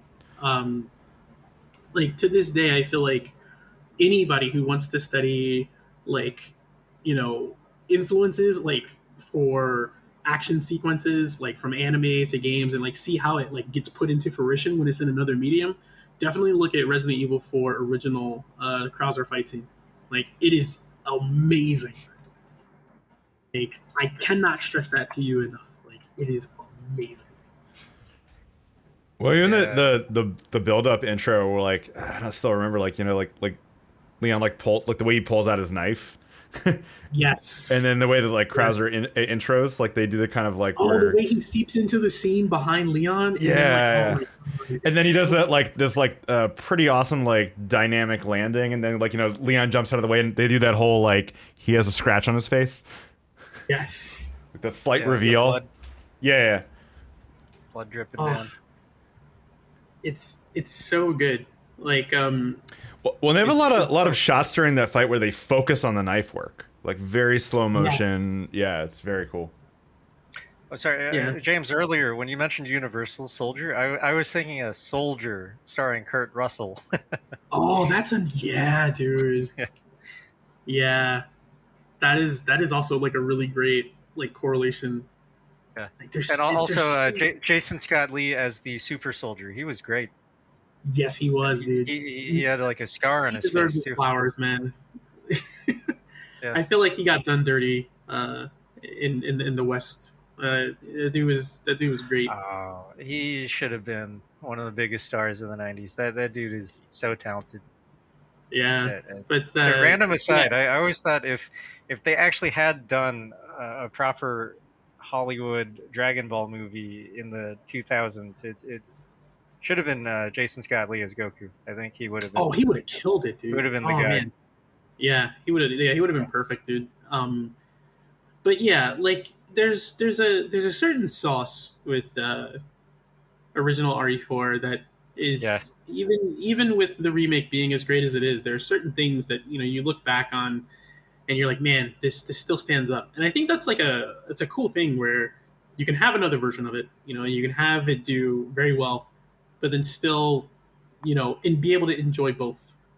Like for whatever for what they are, right? Like I think, and that's something where this scene is just like I mean also Krauser is like Relento's like cooler like bigger brother, like he's Yeah. like there's just something about like his personality, his aura. It's just like you believe that this big man just kills the shit out of people. He doesn't just kill people, he kills the shit out of them. Like he's like like you get that from him. And he feels larger than life. He's not like a everyman, like I mean, he literally does like a Super Sentai backflip, like what, up 3 or 4 floors, like Yeah, he lands goes in like the. 30 feet. Yeah. And then he delivers like this great line that you feel like is from the end of a chapter in a manga, and then he just fucking Yeah. leaves. And it's I just actually like, I remember thinking like why doesn't Ada just shoot him right now? And then he does that amazing backflip. I was like, oh, okay. it's just like, yeah, like she It's like, knows what no. he can do. She's not even wasting the bullets. Yeah. Like, Yeah. but it's things like this that like you look at and you go, man, like this is great. And people would say, but you're not really fighting him. You're just doing QTEs. It's like because of how it's shot, Yeah. because of how the shots like lead you, you feel connected to that fight. Yeah, Like, Yeah, that's the right way to do QTs, because like no one's gonna sit down and play that scene and be like, oh, I'm not playing. That's not how it feels. yeah, I yeah, it's there's a time and a place for everything. Like I feel like video game discourse, it's very easy to get dogmatic and just be like, this is always bad, never do QTEs, never do turn based, always do real, like No, like there's a proper way to execute everything, and if you want to see how to do QTEs, like this is it. Because like you said, there's so much buildup, Yeah, and then just the way it's shot, like you can anticipate when it's coming, and it absolutely improves the experience. You know, like when you're mashing that button trying to stop him from like stabbing you, like it you puts you in feel the it. moment. It doesn't Yeah, feel forced, no, and like you just the pacing of it too, like where it comes in the game, like where you've played yes, enough of the you know like the core gameplay a lot by now, so like this kind of shakes stuff up. It doesn't feel forced. no. It's way better than the QTs in Resident Evil 5 actually. Oh God, Like yeah. yeah, Like it those just felt like very forced. This was something yeah. else. This was like no, they knew what they were doing. It's just like I mean, just that scene where like the way that the shot pans up Krauser's face, where he's like you, I'm an American. Like it's just like even that. It just something about like it just has the sauce, man. Because like the lead up to that is like they're like kind of facing off in front of each other and they're talking, and it's just like this abrupt cut to like maybe like his clavicle and his chest and like the lead up to his face. It's a very like weird combination of a live action like pull up shot, but also like a shot from anime where you don't see the eyes, you just see the mouth and the nose. Like it's Yeah, very just like you feel it. You're just like, oh my god, this guy's a heartless killer. He's just telling Leon like, listen, man, this is what's going on. This is what I'm doing, and you're just like, damn, like you feel all of that, man. Even in their movements that are similar, like you feel the difference in their weight. Because oh Krauser's a yeah, bigger dude than he's Leon. a big dude. Yeah, much bigger guy. Yeah, Hmm. Like just it just feels so good. And then even when he like spins from the momentum of that slash he gets on his chest, man, like it's just like seeing a big dude have that kind of like brutal elegance, I guess is a good way to put it, is yeah, like also like very artful, because it doesn't come off as like weird. It comes off as like, no, this is what he's doing because it makes sense within like the stylized like world that they're in. Like all of it just, you buy all of it. It just makes like perfect sense. Even to the point where he has the knife to Leon's neck and you're mashing X to, resist. Like you feel these moments, man. yeah. Just We gotta give Capcom credit for. I think they pioneered 3D cinematography for action scenes, right? Because there's yeah, shots in here that would be very difficult to do without like a 3D camera, right? They yeah, really took advantage of Absolutely, just yeah. this being a full 3D game, but they never. It doesn't feel cheesy. You watch it now; it feels classy as hell. Like yeah. it's not like oh that's so like they only did that because they could, because No, it's 3D. It's like you watch this and you're like oh like this is like you know some what? John Wick stuff, in You know what's 2005. interesting? You know what's interesting too is, and I know that Sean knows this because we've both have played this part. It says a lot that the shots that are blocked out for when you uh, meet Krauser again for the second fight are almost shot for shot the original shots that are blocked out from original Resident Evil 4. Like they did not mess with those shots really. Like it was just like literally, and I think it's also partly because of how that level is set up. It's kind of like you have to follow those shots, but like um, it's really nice that they block the shots out almost like very similar to what happens in original RE4 in remake. So it's almost like they even knew they're like, nah, don't even mess with this. Like this is perfect. Like just use the new models, but we're gonna block the shot the same way, or shots rather, because they're that good. There's certain things that are in the original that just even in the remake they were like, nah, man, we're just gonna keep this the same. There's no reason Yeah, to take this away or like add to it. So it also nods to the fact that like Capcom really even 20 years later there were choices that they made that were like people were like, you know what, don't mess with these choices. you yeah. know It still looks great. It totally holds up. It still, to me, looks better than most live action movies. The yeah, choreography, the cinematography, the pacing of it. Yeah, Yeah, the way that people fill shots is incredibly enjoyable and actually really informative for anybody like that wants to learn. Like it's I feel like you see those things that are like like master classes of this and master class on that. They should find who boarded this, like who Oh yeah. directed it, and just let them say, hey, look, man, this is like how I put this together. I mean, it's even something as simple as people walking in a circle around each other, but where the camera is when they do that. Like it has so much of an impact on how you receive that information. Because like when they're circling each other, they could just easily have left it at an outside shot and then gone in for the close up when they start to fight. But the fact that you're actually in the focal point of uh, Krauser's knife as he's spinning it, but then you're behind Leon, and you see this person who's like, they know that something's coming, but they're not sure when. And you're just looking at this buildup of like Krauser talking, and then it just boom, it's explosive, right? Like just being able to know how to make a lead into that, in film is already hard, but to make you feel that in a game cutscene, man, like in the early 2000s, holy shit, man.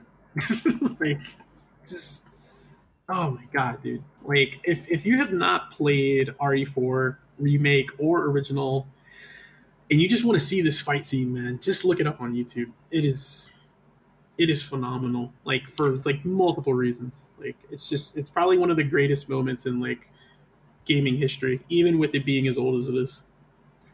Do you think the knife fight is another maybe Konami influence? Because I feel like Silent Hill and Metal Gear uh, were Silent Hill, Metal Gear, Resident Evil. Those would have been the big 3D Japanese franchises, right? I think those would have Yeah. been the influences here. I And I mean,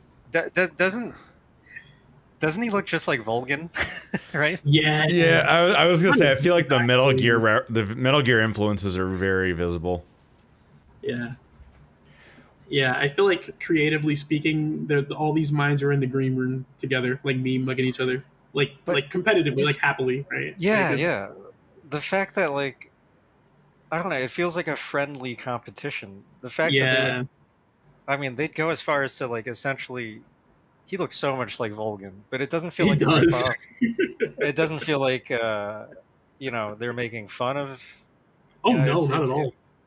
yeah, like I don't know. It just works.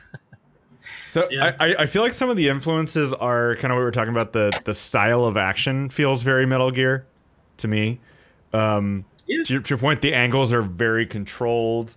Um, it's like intimate in a lot of ways. They're very good at focusing on specific details and giving you a lot of like place in the fight. Like whenever fights are happening, like you really have a good idea of where things are happening, and I almost would call it stylish action.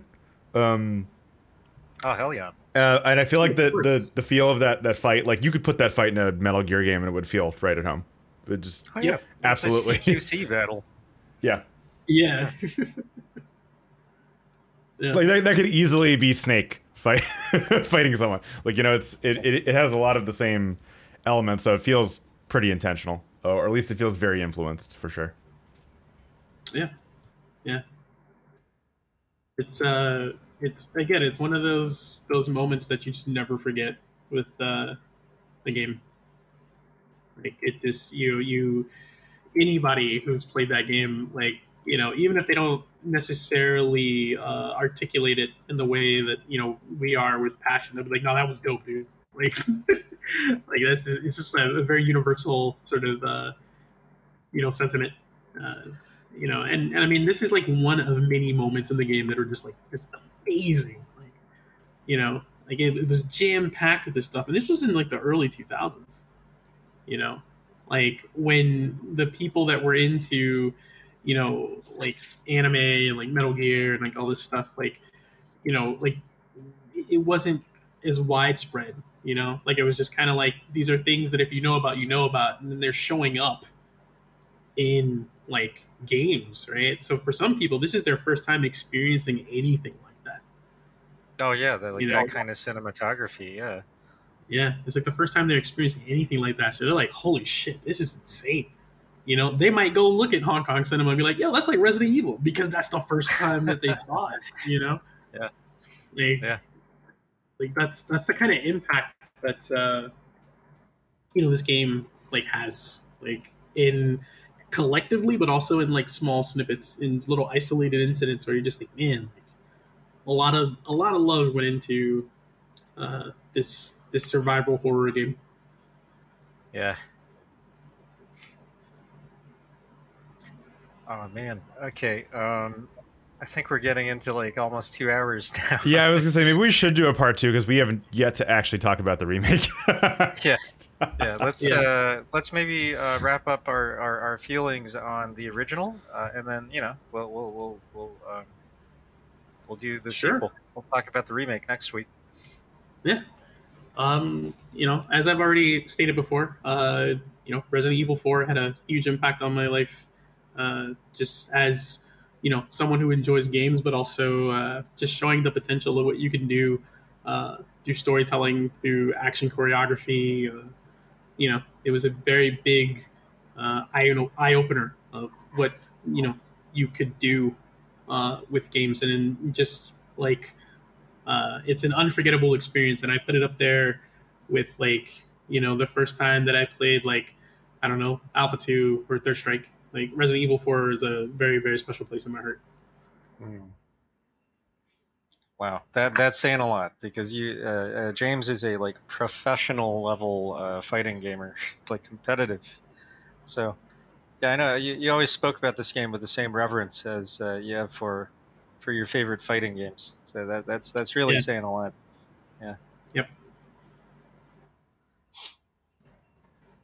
yeah. For me, I guess it's just a nice trip down memory lane. Just uh, makes me want to replay the original, and I'd actually highly recommend it because I think it still holds up. I mean, I don't know. Some people are weird and they're like, "Oh, it's you can't run and gun at the same time." But the game is very deliberately constructed around that, and we'll probably get deep into that when we talk about the Yes, we remake. will. But that's not a flaw in the game at all. And also, like Yeah. I mean, I don't know, like in real life, you don't want to like run and shoot at the same time either. Generally, like in No. most cases, if you're gonna fire a gun at someone, you want to stand firm, aim Yes. carefully, and the game's like very much about that. Um, and but beyond that, I feel like Resident Evil 4 just stands out because it is just such like a cool blockbuster. I think when I think of like blockbuster video game, um, nowadays that means like AAA games, right? That cost like $80 million to make. But I think Resident Evil 4 was one of the really blockbuster feeling games of the time, along with like the Metal Gears. Like Silent Hill would be like the art film, you know. Yes. Shadow of the Colossus would be somewhere in between, just an amazing art film. That's like the angel's egg of video games. Yes. It's like how did it get that? How did it get the budget that it needed to tell such a weird, compelling story? But I think Resident Evil 4 is even though it is like very slick, very like we said, really polished, well produced. Every inch of it is like nicely modeled and detailed, but it's brimming with personality. It's still a really weird game, right? So it's not soulless at all. It doesn't feel like it was made by like a dozen separate teams, right? Like it still feels like it was made in house, with a lot of people laughing at like whatever latest development was. Like I'm watching a Yes. video on all the weird stuff you could do with eggs. I didn't even I never even thought about this, right? But Yes. There's a lot of stuff that like there's egg tech. I'll put it that way. There's yeah, egg there's tech. egg. I And just saw I just saw Leon throw an egg at a guy with a torch, and it made him set himself on fire. yes. It's it's a AAA game that, for all intents and purposes, still feels like a quirky indie game, right? Yeah. It feels like a human being was having fun making like everything that went into the game. So I think that's why the original is still worth playing. Well, I'll also mention you can still play the original on. There's a PS4 version. Yep. Oh yeah, I mean, obviously, it yeah. probably looks better than what you would have experienced on GameCube, but I also want to bring up something that I hope that doesn't get affected by all of this. With the remake being released and and everything, but there is actually uh, a very passionate project that was developed because of Resident Evil, and it was because of the fans. And it's actually called the Resident Evil 4 HD project. Um, Oh a yeah. group of people got together and remastered this game to a level that feels like it's something that Capcom would have greenlit. The just people who really loved Resident Evil, and they said, you know what, we want to try to make this game look as best as possible. To the point where they actually went to, I think, Madrid to research like textures and like paintings and nice. objects that they felt like they saw Yeah. in the backgrounds, and like they put so much love into making like the best version that they could make before the remake came out, obviously. um, and I feel like if there's anybody out there who's more PC centric and wants to play the original, definitely look into the Resident Evil 4 uh, HD project, because I do believe that it is out. I don't think that there's been any sort of cease and desist or anything from Capcom. I think they're going to let it rock. But yeah, like if you happen to get a chance to get a look at it, give it a shot. There's plenty of videos of people playing it on YouTube, so you can see it for yourself. But it's a beautiful project that's a labor of love. And one of the great things that happened with it was the people that worked on it. I think some of them actually ended up getting jobs in games because of it, and they weren't in games. I Nice. don't think. Oh, they Um, deserve it. That It's that. It, good, good. oh, I just. It's not just that it's like, oh, it's HD, right? It's like, oh, okay, it's higher def. It's like, no, like they really respected the source. And I mean, as you can tell, we've been talking about this game for 2 hours. Like the game has a very particular feeling to it, and they actually, it wasn't just like, okay, now it's higher def. It's like, no, like it looks like the way you remember it, which is like the yes. perfect way to do an Yeah. HD remix. I, It's I, I just like, will I will add. I think part of why that worked is because it's why I don't think Capcom's stopping them is it still requires you to have a copy of RE4 that you bought. Oh, okay. oh Yeah, Yeah. yeah. yeah, It okay, installs Uh-huh. on top of the main game, which is super awesome. oh nice, Well, that's great. nice, Okay, okay, that that's makes sense. fantastic.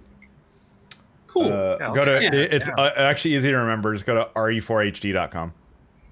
Yeah, Awesome. yeah, Awesome. Awesome. yeah. I That's remember hearing about how volunteers on the project, they, like you said, they actually went to Spain to track down the original photo reference for stuff and to take yeah. HD photos of like paintings and like churches and stuff that like were referenced. Like that is dedication. That's amazing.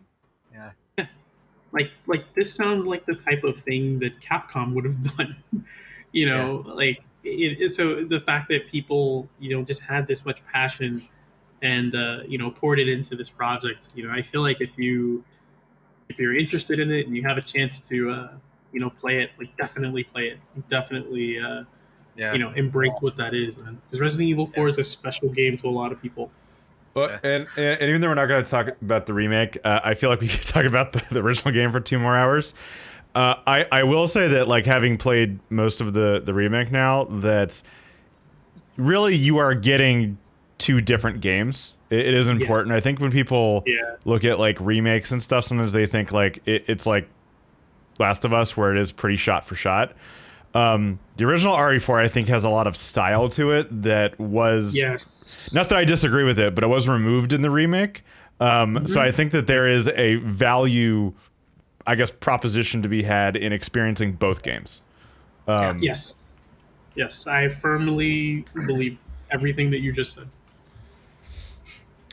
Yeah. Yep. Yeah, like I'm gonna again, we'll save talk about all it. It's that still a great for- remake, but not Yeah, like it's not like a remaster. It's really is. It's a re-envisioning, and I think they yes, both have valid.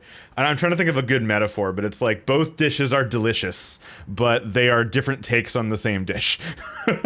You know. yeah. It's like having uh, sweet potato pie made by you know your mom. That's like super good. Like she knows what the hell she's doing, and then like maybe a high end restaurant's like interpretation like of it, where you're just like, oh okay, this is also good, but just its own thing. Like it's Yeah.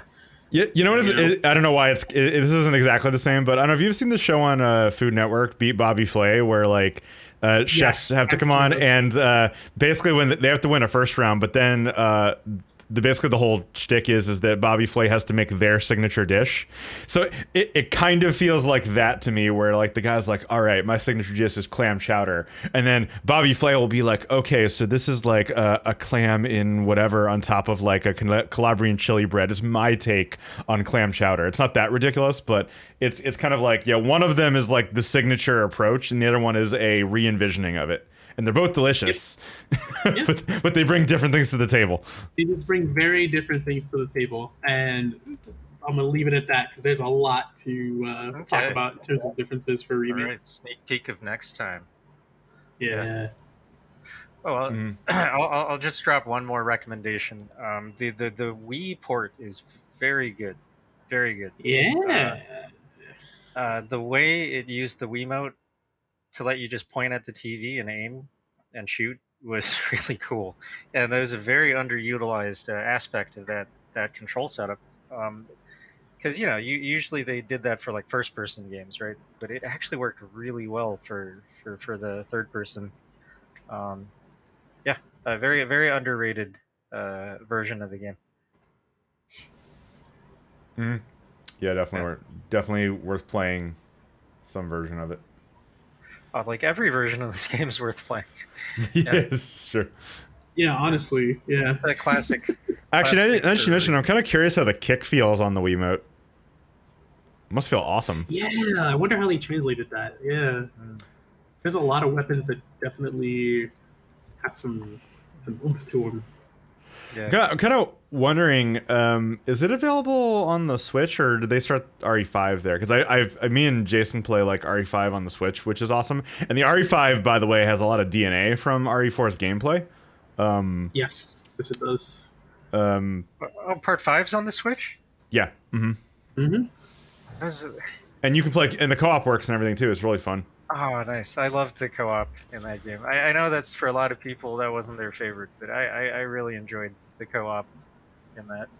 Yeah, This is a yeah. The podcast for co-op. a different time, but I mean, I Yeah, like yeah, RE5 for entirely different reasons. But it's a very Yes. different game in tone. yeah, yeah. All right, all right. I guess we should wrap things up then. Yeah, yeah. Let's Yeah, do yeah, it. yeah. It was Okay. part one of Yeah, many probably about RE4. yeah. Yeah. Yeah, we'll keep coming back to this. All right, that was fun.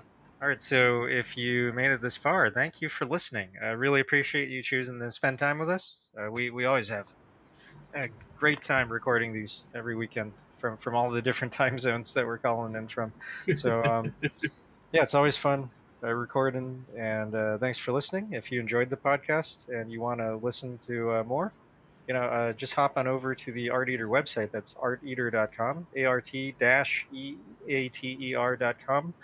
Click on the podcast section, and you can find every podcast we've ever recorded in the past, including our other podcast series like 3 a.m. Games. And I think we're going to start doing like an anime podcast too. Anyways, it's all there. Hopefully, we're on every platform that your preferred platform of choice. And if you want to keep up with the new podcasts, or if you want to just say hello, let us know how we're doing, head on over to Twitter and follow us at Art Eater Podcast, ARTEATER Podcast. I don't think there's a dash there. Yeah, that's where you can keep up with the news on the latest editions of the podcast. And always forget about this. We do have a Patreon. Head over to patreon.com/arteaterog. And yeah, I mean we that's That was my personal Patreon for a while. I never really like pushed it that hard, but yeah, we're switching over to it supporting the podcast as well. And yeah, look forward to us just it's in its early stages right now. Pretty much, it's just there so you can support the podcast, the website, Twitter, and everything. We don't do any fancy rewards or anything like that. Just it's just there for you if you want to show your support. Um, it'll help with the costs of maintaining stuff. But yeah, we really appreciate if you support us on there. And if you want to follow us, I'm on Twitter all the time. You can follow me at Richmond Leah. That's RICHMOND_LEE. I'm always on there, happy to talk about art and comics and music and just whatever, man. Just it's real fun to talk to people, make new friends. I still have a great time on social media. I think if you're just earnest and generally nice as you can be, it's a great place to make new friends. Still, as as much of as much of a trash fire as it can be at times. To me, it's still like even you can still get warmth from a trash fire, right? So That's it still be a nice place. one way to look at it. Yeah. Yeah. So, guys, fellas, let everyone know what you're up to and how our listeners can follow along. Well, I'm Sean. Usually here at the podcast. You can follow me on Twitter at Daborsk, DABORSK. Been kind of promoting. I've been doing a lot of mentoring on adplist.org. Again, free both directions. Look me up on there. I don't know. Their profile links are like pretty long, so it's better to just go search for my name. But there's also just a bunch of other people on there for design, engineering, product stuff. But speaking of like making friends or talking to people, I think I'm almost at 200 sessions overall, over 5,000 minutes. So I meet a Nice, lot of man. different people. I think it's really cool. Also, they have a event coming up May 10th that I'll be speaking at as well, along with about 60 other Nice. mentors. But that's a thing I've been spending a lot of my time with. I'm still kind of dabbling in trying to stream and create some videos. I haven't had a lot of time recently because a lot of stuff's going on at work. But soon, TM, there will be videos for Art Eater. There'll be videos. I'm trying a Yes. little bit of streaming Yeah. myself. But I don't know, I just like I'm a big fan of like video essays and a lot of the kind of like content that we talk about, but in video form. So that's something that I'll be keep a lookout Hell on yeah. Twitter. I'll be posting more of those. I'll be working on it more. All Uh, right. yeah. Yeah, actually, Sean, that's something I wanted to talk to you about later.